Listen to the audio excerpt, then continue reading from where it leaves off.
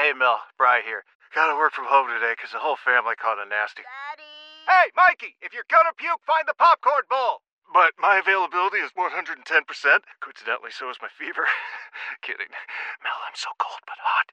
But I'm gonna get you that budget just as soon as... Mikey! Popcorn bowl! Press 1 to use Instacart and get your family's sick day essentials delivered in as fast as 30 minutes. Press 2 to keep working. Do not press 2. Just use Instacart, Brian. Dateline, Sunday, November 5th, Beauregard Parish, Louisiana.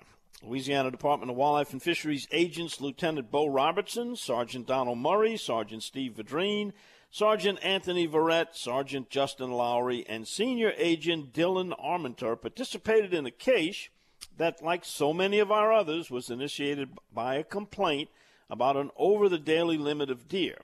During the investigation, the agents interviewed Brett Myers, and he admitted to taking 3 antlerless deer in one day, which was pretty greedy, and he was cited for over the daily limit of deer. But he did show a little generosity. You see, he gave one of those deer to Ryan Manuel, who wish he hadn't, because in addition to being cited for possession of an illegally taken deer, he was also charged with failing to tag the deer and failing to comply with deer harvest requirements.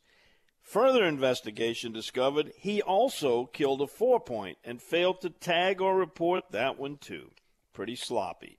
All 4 deer were seized and donated to a local charity, lucky them.